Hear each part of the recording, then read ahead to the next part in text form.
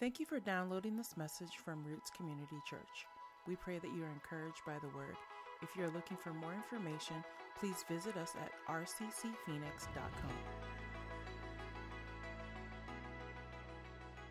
So we're going to continue on in our series in Philippians. We are at week 5. If you've missed any of the messages for this particular series, I want to encourage you to go back and catch them on the podcast. You can actually go back to YouTube and Facebook and catch them as well.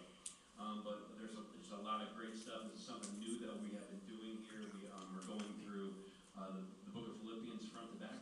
And so we're going to kind of wrap up chapter number 1. And because next week we'll finish it up and go into chapter number 2. So we're going to continue our series in the book of Philippians. And what we're doing is we're looking at the truths that Paul has communicated to the church in Philippi, which is who the book of Philippians is written to, the believers in Philippi. And we're looking at the lessons that we can draw here today and what the Spirit of God would say to us through His Word, through these passages of Scripture. So tonight we're going to be in Philippians chapter 1, verses 20 through 26. And we'll go through those individually as we get through into the message. So point number 1 on your notes. If you got your notes, point number 1 is this: expect and hope. Expect and hope. Now, I'm a church kid. I'm a church prep kid. I grew up in church. And when I typically hear the word expect, in my head, I hear a vamp. Anybody know what a vamp is? No? Okay, so it's a preacher term where people, they kind of they want to drive a point home, and so they keep hitting that point. And I've done it myself. I will continue to do it at some point in time. You'll hear me do this when I feel like there needs to be kind of like a point that's driven home. But let me give you an example. Like when people talk about expectations, like you need to have, when you pray, you need to have expectation. When you worship, you need to have expectation.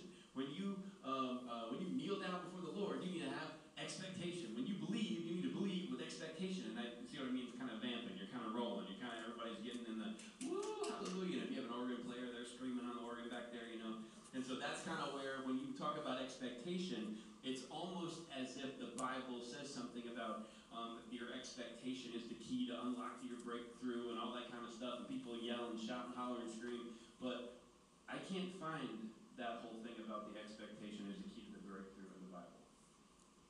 What I find is that faith in God and praying to Him in belief is the key to unlock what He wants to do in your life. So when I saw these two words here, expect and hope, Paul approaches them both at a different perspective. And let's read this. Philippians chapter 1, verse 20. I'll read it out loud for us. For I fully expect and hope that I will never be ashamed, but that I will continue to be bold for Christ, as I have been in the past. And I trust that my life will bring honor to Christ, whether I live or die. Those two words, expect and hope, jumped out to me in this passage because they're used by Paul in a way that I didn't grow up hearing them. It wasn't in a vamp. It wasn't in like a big moment to be like, come on, yeah, expectation. Wow. It wasn't like all that. He's saying, I fully expect and hope that I'll never be ashamed of the gospel.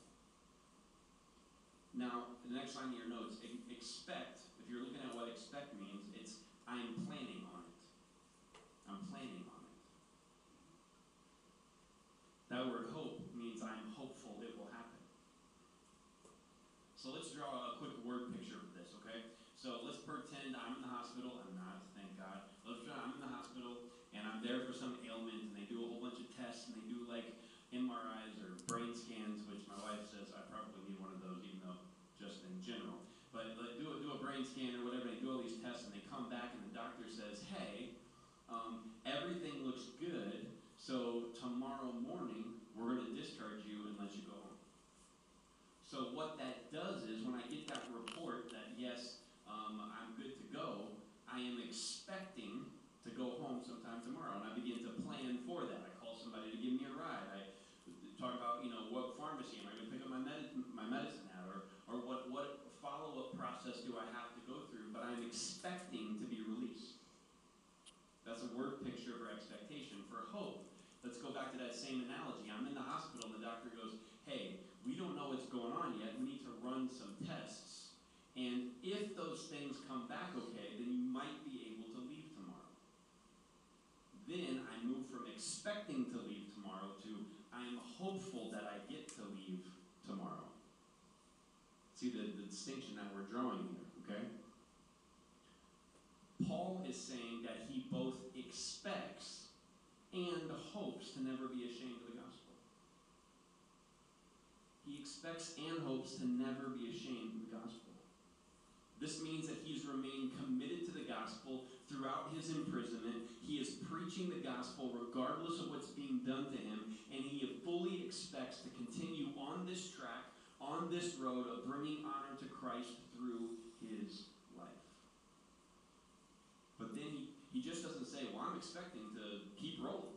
I'm expecting that this is going to just continue to happen from this point forward. I'm expecting to continue to honor the name of God. But then he also says something that for me gives me a little pause. He says, I hope. There's another translation of this passage that says that he hopes that his hope is actually that he's never ashamed, that the word of God is true, and that God would never be ashamed of him preaching the gospel. But there's also another implication here. He knows that there is uncertainty in the future. And in one way, he has an open realization here in front of us that he's human, he's flawed, and he is also capable of failure. I'm expecting to continue to do everything that's in my heart to do, that the Lord is leading me to do, to fulfill this purpose, but I'm also hopeful that it will continue no matter what circumstance I face in the future. It's an open admission in one way. It's an open admission that he is capable of failing. We've talked a little bit before, and I felt compelled to bring it back up to us. Our attention today is this knowing what we're capable of. Now, in our Western culture, next line in your notes, our Western culture wants to encourage us to, quote, know what you're capable of, and to, quote, know that you were made for more. We hear a lot of this today, right? If you don't, if you're not on social media, if you are on social media, you see this every 9 seconds, right? Because every time you swipe, there's some like verse out of context. I heard this great scripture the other day. Maybe only Ryan will appreciate this. It said, I can do all things through a verse out of context. So it was a little nerdy preacher humor there for you. But you hear a lot of these cliches, and I hear them more and more from pulpits, and I also hear them more and more from Christian business people, Christian entrepreneurs. You are made for more. Don't settle. You can do it. You have inside of you the tools to go and excel and exceed. It's all there inside of you. But that is the opposite of what Scripture tells us.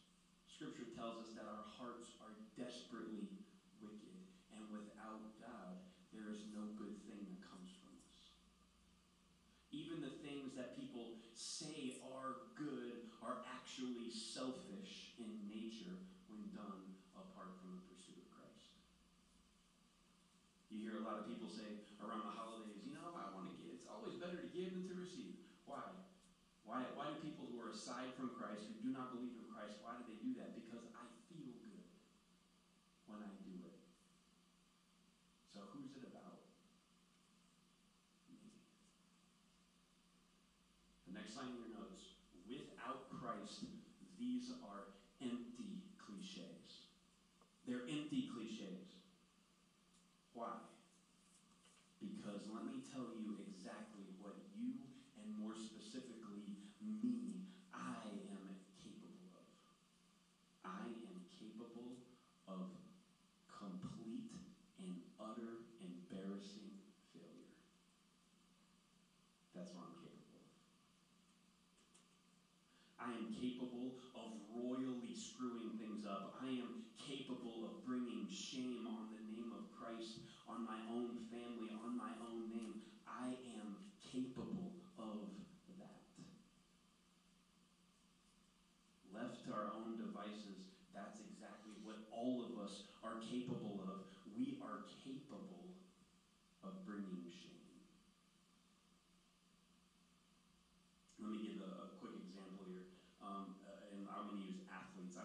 picking on them, they're wildly wealthy, right? Like, so professional athletes, you hear stories of people who are, dedicated to their craft, and they're just all in on discipline and everything. They give everything to the game, like they take 1,000 shots a day, or they make 1,000 shots a day, or they shoot 500 free throws a day, or they make 200 3-pointers a day, or they're out there running a certain number of sprints every day, or they're doing this on the field or the court, or whatever their chosen profession.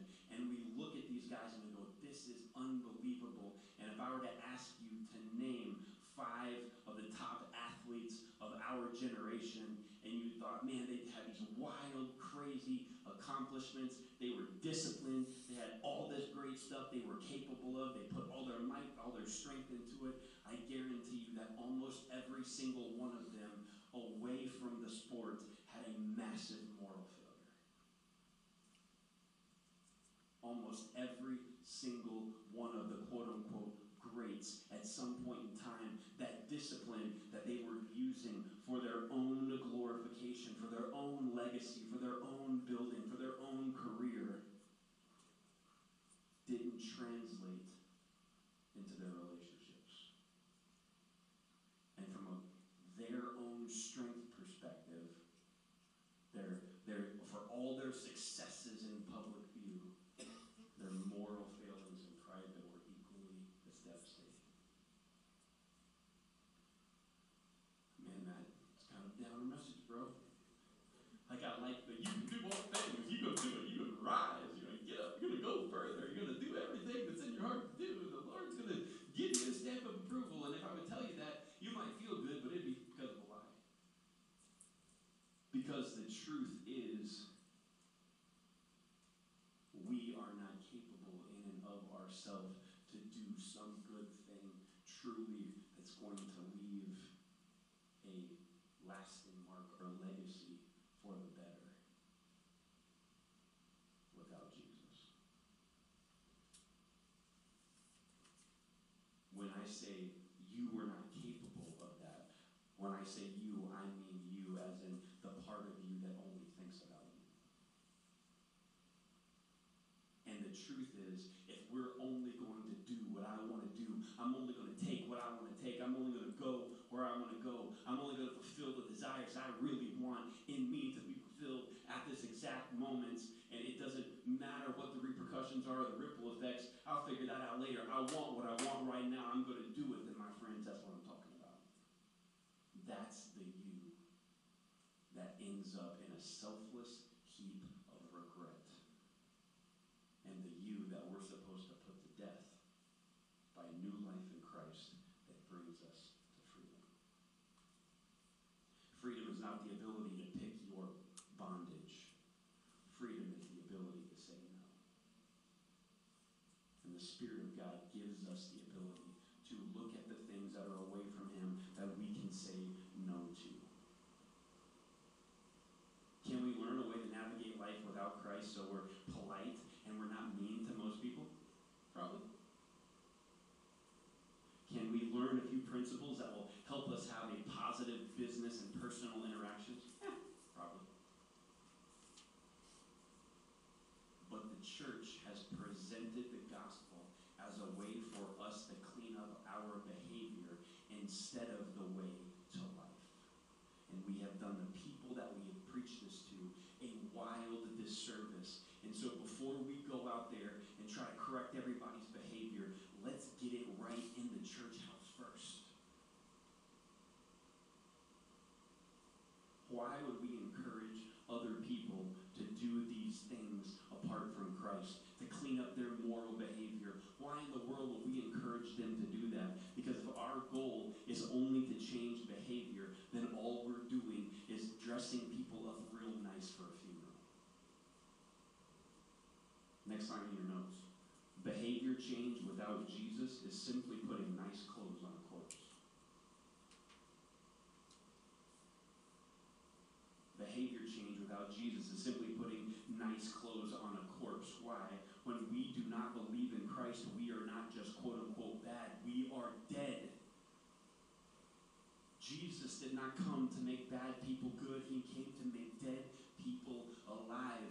And when you are dead, the only thing that's going to be produced from your roots of death is the fruit of death. And when you go from death to life, the fruit that is produced in you comes from a life that is not your own, but that has been bought and paid for, and the Spirit of God inside you begins to push that fruit out, and you are shown to be truly alive. This past Friday, we celebrated my wife's birthday, and she turned 25. Again. So it was her. It's all over Facebook. She turned 50, so we had a big, huge party and celebration, and there was probably like 70 people there. But as we were prepping for the party, she looked at me and she said, "I just realized something." It was a couple weeks beforehand. She goes, "This isn't just my 50th birthday. I was born in 1971. She goes, "It's my 30th year of serving God, 1991. So we celebrated her at a 50-30 party, 50 years born and 30 years born again. And at the end of that, at the end of the party, at the end of all the food and the Fuego tacos, which I ate a bunch of, thank you, hallelujah, I love those things. And after we wrapped up, everything at the end, we had worship at the end, is what she wanted. And she stood there and made a statement. And I have been proud of my wife multiple, countless times throughout our marriage, but the most recent time was Friday night when she stood up and said, "I did not really come alive until I gave my heart to Christ. I did not come alive until faith in Him changed me and had me become born again." See, Paul acknowledges in this passage, he has been bold up until this point for Christ. He has a high hope of the power of Christ living inside of him to continue the dedication he has, that his boldness of preaching the gospel will continue. You might be sitting here and going, "Well, Matt, so I'm capable of really messing this up." Yep. Just live with that for a second. But knowing we are capable of major failures doesn't make us unworthy of following Jesus. Next line in your notes. It's a sign of humility.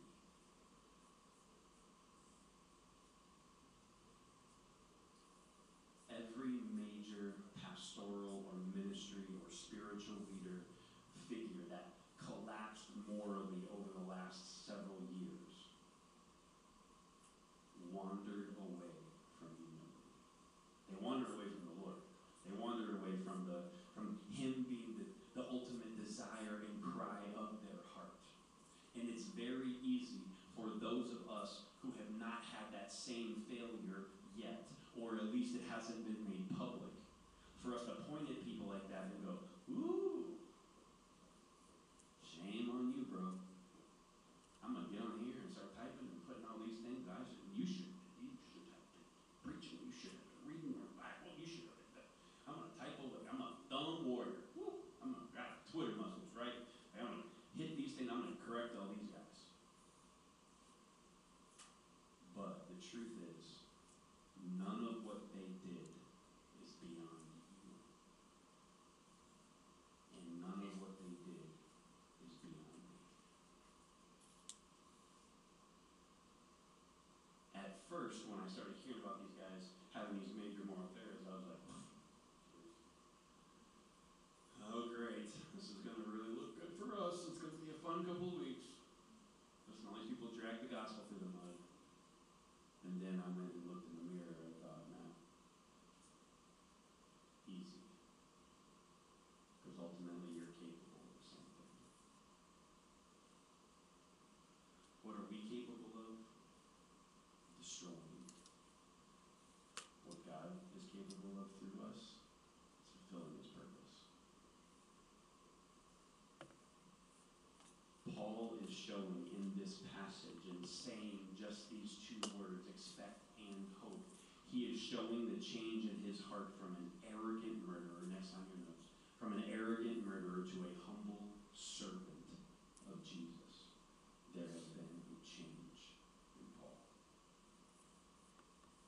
Number 2 in your notes. Torn between desires. Torn between desires. Through Philippians 1:21 through 25. For to me, living means living for Christ, and dying is even better. But if I live, I can do more fruitful work for Christ. So I really don't know which is better. I'm torn between 2 desires. I long to go and be with Christ, which would be far better for me, but for your sakes, it is better that I continue to live. Knowing this, I am convinced that I will remain alive so I can continue to help all of you grow and experience the joy of your faith. You know, a lot of times when we read about people in the Bible, about Paul, about Peter, about Moses, about, Joshua, King David, Solomon, all these guys who were heroes of the faith, we sometimes look at these guys as if they're kind of like superheroes in our Marvel movies, right? Like, they're all in, they eat, sleep, and breathe justice, and eat, sleep, and breathe, freedom, and Captain America and Iron Man. Well, he's kind of like he's not really a superhero, right? Like, he's just kind of a rich guy in a suit. But they're kind of going through all these things, and we look at them as if they have some strength about them that we don't have, and we almost dehumanize them and put them on this platform to say, those guys can do something that I can't. I watched a video this week of Tim Tebow. I'm talking about athletes earlier, and we'll continue on with the theme. I watched him do a workout. Now, a guy who played in the NFL is in a locker room with all these guys who are the biggest, strongest, meanest, just want to hit you hard every single week on the football field. If all those guys refer to you as the Hulk, which they get Tim Tebow, that dude's big. He's ripped, right? And so I caught a video of him. I've been trying to go back to the gym a little bit, this year and stuff, and I saw him do a workout that made me want to quit the gym. This dude had a medicine ball, and it's basically like a softer version of like a 50 or 80 pound weight, and he is holding this thing and doing squats and launching it backwards over his head to his brother, who catches it.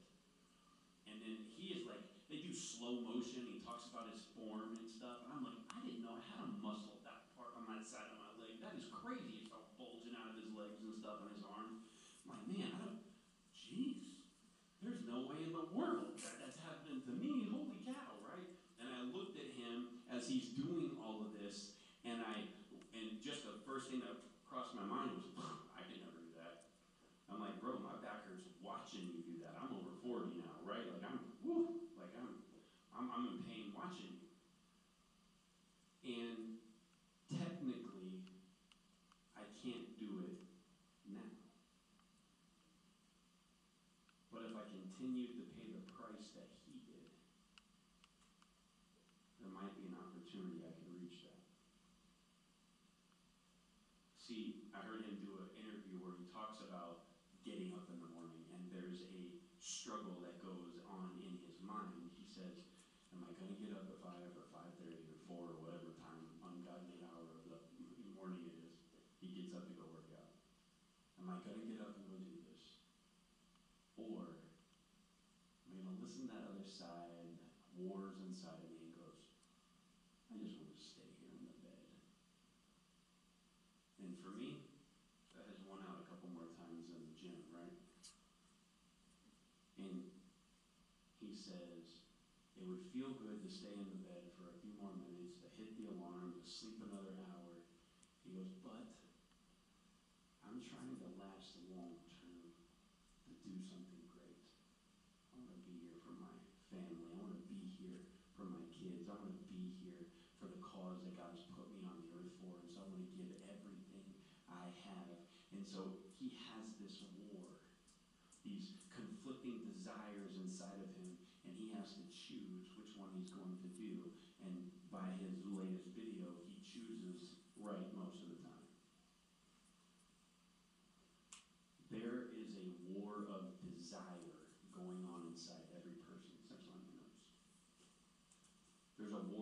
desire going on inside every person. And in this passage that we just read, Paul admits there is conflict in him. The next line. Paul admits there is conflict in him.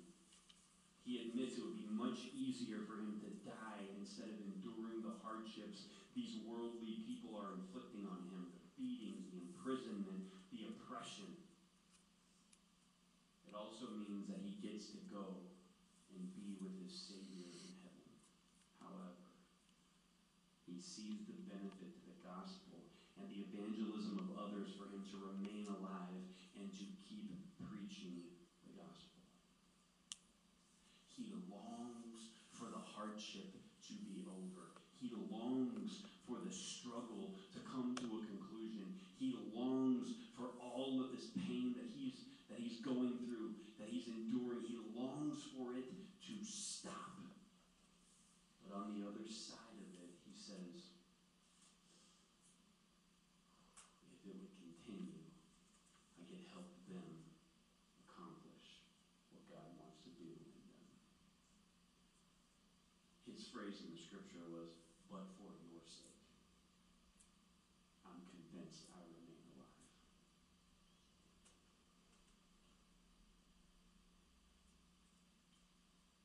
My question for us is, have we identified the desires that are at war inside of us? Have we identified, if I could walk around this room with the microphone, I won't do it, don't freak out. But if I walk around and say, hey man, what are the conflicting desires inside of you? Would you be able to identify them right now? How many of you are in a scenario where you're like, I want the struggle to be over. I want the waiting to come to an end. I want this turmoil that I'm dealing with in my family or in my life or in my heart or in my mind or in these relationships I have. I want the situation to be done. I want the suffering, the struggle, the hardship to end. I don't know about you, but I've been in a scenario like that. I want the situation to be over so I can move on to a time of comfort in my life again. But on the other hand, the trying of our faith works patience. And the scars from the battles that Jesus is walking you through today are the ways you are legitimized when you try to help somebody else in the future. I'm not talking about like a cheap little, hey brother, everything happens for a reason. Of course, there's a cause and effect to everything. If I get up like Tebow does, I might be able to look like him, or at least close. Or a fraction, which would still be success for me, right? If I choose the other way, then it impacts me in a negative light. Everything does happen for a reason. There's a cause and effect. But this little trinket of a saying that we have in our culture, everything happens for a reason. It'll be okay. You'll just get through it. Oh, it'll just all work out for you. It might not.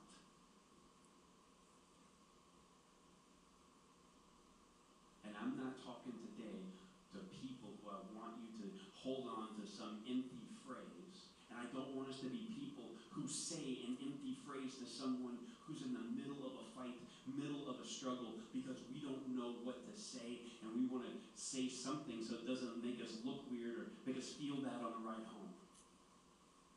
If you don't know what to say, I don't know what to say, but I know a God who can intervene right here. Let's pray right now.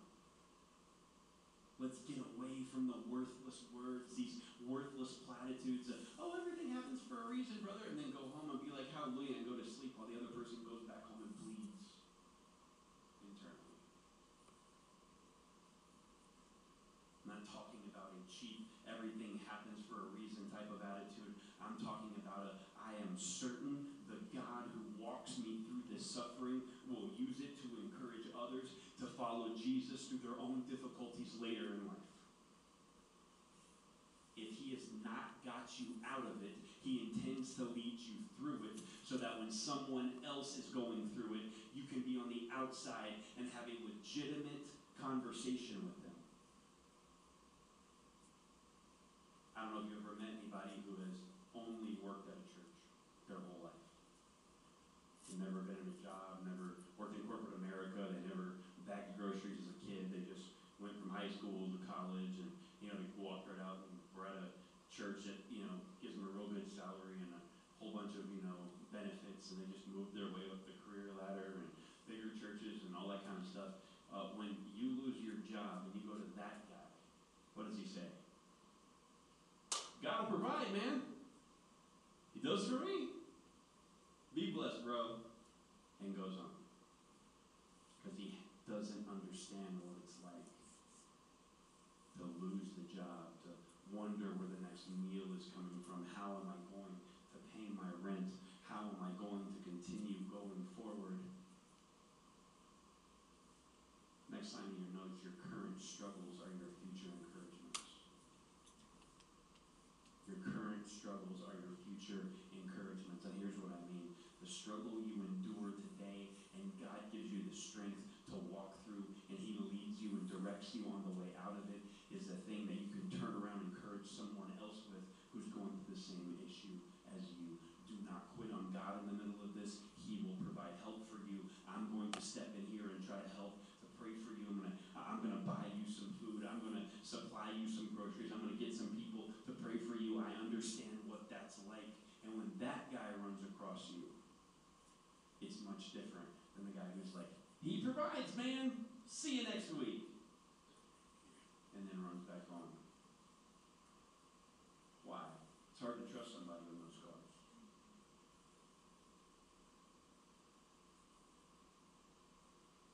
And the scars that you carry, some of them might be from self-inflicted wounds. But the almighty, gracious, loving Savior healed you from. But let you keep the scar. Some of those wounds might be from enemies, sustained from enemy in battle as you advance forward in obedience to Christ. He lets you keep those scars so you can look at the knucklehead and goes, man, you put yourself in that position, right? But God will still get you out of it. Look, this scar right here was self-inflicted. This scar I took from advancing, going forward, doing exactly what the Lord said, and he healed it. He healed it. I want to let you know that whatever fight you're in the middle of, God will lead you through it. He's strong enough to sustain you through the middle of it. Number 3, last point for today is this. Celebrate others' wins. Celebrate others' wins. Matt, you just told me that I'm capable of really messing things up on my own, that I have the ability to destroy all the good stuff and bring shame on my family's name and not really do anything good away from Christ. Then you told me that I have all these desires that are inside of me that are at war. I don't feel really great right now. And now you're telling me, after all this stuff that I know is going on internally, you want me to celebrate when other people win, when I'm struggling? Yes. Paul, from a jail in a prison, writes this. Verse 26, Philippians chapter 1. And when I come to you again, you will have even more reason to take pride in Christ Jesus because of what he is doing through me. We need to celebrate those who the Lord is using in other arenas that are different than ours. Next line in notes. We need to celebrate those who the Lord is using in arenas that are different from ours. I kind of been on an athlete analogy kick this message, so I'll keep going with it. We live in a country that consistently celebrates competition and the winning of the battles.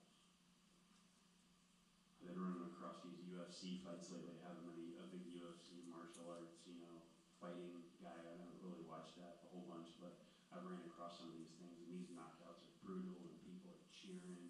Guy's bleeding from his forehead and his nose, and he's limping, and he hits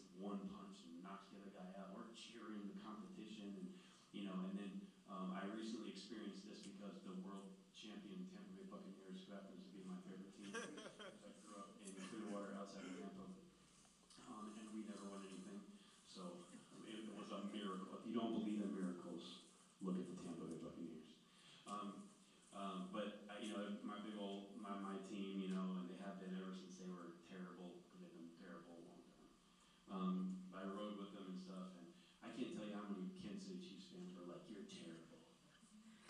I took a picture of my championship shirt and put it online. This came in today, like, "I hate you." The referees were bought out. Like they're all like screaming and yelling at me. There's no way they can be happy because I have lived in the doldrums of mediocrity for decades, except for this one time we won. No one's happy for people when they win. They're happy when they win. And that may work in our culture, our celebrate the athlete culture, our you ride with my team, my guy in my political party won. Yay!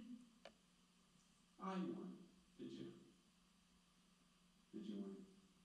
Because in the body of Christ, it doesn't operate that way. And if it does, if we're only happy when something good for the gospel or for the cause of Christ happens at RCC or whatever church we're a part of, then we have been imprinted by the culture greater than the gospel. How many times have we celebrated the wins of others for the kingdom of God? It's next on your notes. Notice what Paul does not say. He does not say this. It's in your notes. You will have even more reason to take pride in me because of what I'm doing for God. He doesn't say that. He consistently puts the light where it should be. Next on your notes. He continually takes the focus off of himself and puts it on Jesus. He says, you'll have even more reason to take pride in Christ because of what he is doing through me. He's annihilating the idea that I'm the guy you gotta follow. I'm the guy that you need to emulate. I'm the guy that you need to be like. He's saying, no, don't be like me. Be like the one I'm serving. And that's Jesus. These next 4 lines in the notes are going to be really easy and really repetitive, and that's on purpose. Who does Paul say people should take pride in? Jesus. Who is doing the work in Paul's life? Jesus. Who is working through Paul's obedience? Jesus. The answers to each of those questions is Jesus. When the Lord does something through us to further the kingdom of God and his purpose, we should never take the credit. Look at me. Look at what we just did. Look at what we just built. Bring me to your conference. It's only this much of an honorarium. I'll get on the circuit and we'll tell you how to do this, and I'll write a book and we'll give you the 10 steps to do the church just like we did it. And look at us. Nothing inherently wrong with a lot of those things, but if it shines the light on us, no matter what it is, it's wrong. Got to put the light where it should be. Why can we not take the credit? Because we know what we're capable of, and we know the selfish desires that are constantly at war in our heart.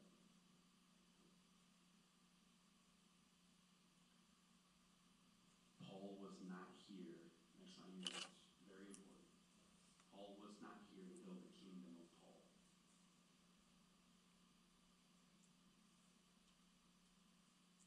And in the same way, we, and I say we as Roots Community Church, RCC, does not exist to build the kingdom of RCC.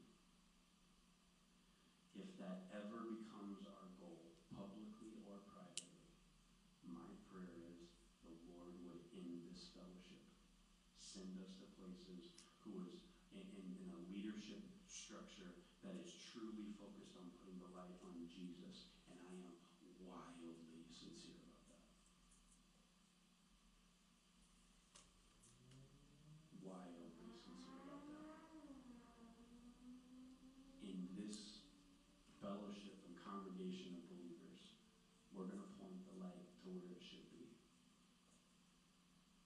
glance to the author and finisher of our faith. In another book, you'll see that Paul wrote, he talks about, some people say, well, I'm followers of Apollos. Some people say I'm a follower of Peter. Some people say I'm a follower of this guy or that guy. None of it matters. Follow Jesus. And if the Apostle Paul is saying, don't look at me, and he's a guy that I would kind of be tempted in a natural sense to be like, I should look at this guy. I should do what he's doing, right? If I'm not in jail as much as he was, I am doing something wrong. Like, it would be something that I would try to emulate in him if that guy who kind of has a little bit of cred and reputation and legitimacy for, I can follow this guy. If he's saying don't follow me, there's no way in the world I can tell you to follow me. You have to have roots directly in a relationship with Christ, not the church. You are supposed to bring those roots of relationship into the church, and together we congregate and help each other build. We help build each other up. We help talk about the things of God. We help pray for people like Anita and David, who's in the hospital. We send that text message out at Saturday night when she texts us, when she sends a picture of him laying there in the hospital with his mask on and talking about all the tests that they're running on him over and over. I don't know what to do, and I'm not the one with the answer. So let's all get together because we all have roots in a relationship with Christ. He listens to you in every scenario you're in, and let's all of us as the children of God walk right up boldly into the throne of grace in our time of need. My friends, your roots and the focus of your life and the focus of your relationship with God cannot be here. This has to help edify you and grow your relationship, but it cannot be the foundation. Because I know what I'm capable of. And I know the desires that are constantly at war inside of me, and I expect fully to never give in to them or bring shame to the gospel. And I hope, with an unknown and uncertain future and a very flawed person, that I hope that I will never do anything to bring shame on the gospel. But if I do, in some way, shape, or form, that cannot wreck your faith, because your faith is not in me or my ability to sustain what I'm trying to preach, although I will be held accountable for that. Your relationship with him has to be direct.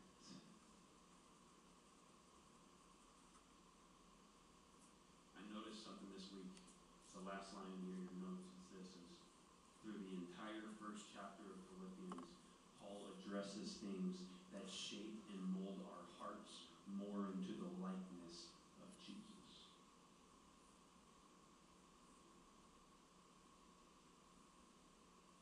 He's addressing things that shape and mold our hearts more into the likeness of Jesus.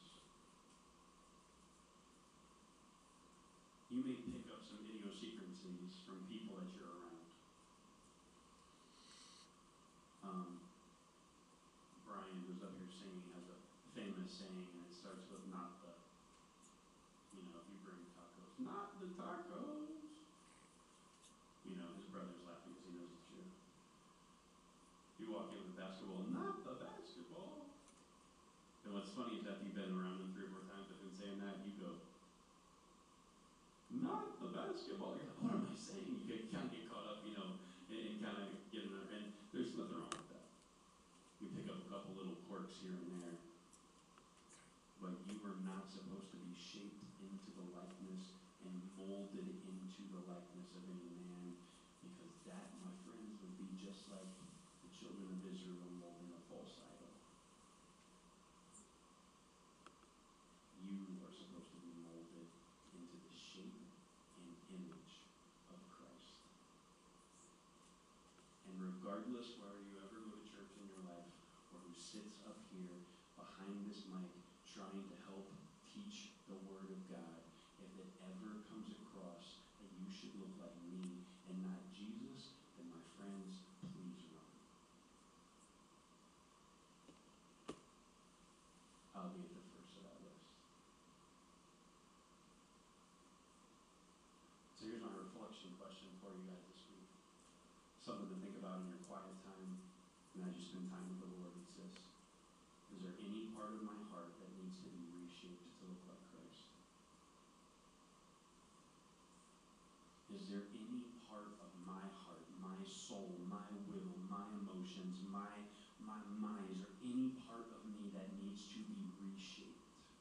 Is there any part in me that has ignored what I'm capable of and thought, nah, I got it? Does it need to be reshaped in humility? Is there any part of me that has been choosing in the war of desires, the fleshly desire over the spiritual one? Does that need to be reshaped in me? Have I been slow to praise other people's wins because I've been jealous in my own heart? I wanted to do that when it came to the kingdom of God. Does that need to be reshaped? The question I would leave you with this week, and that I would ask you to, during your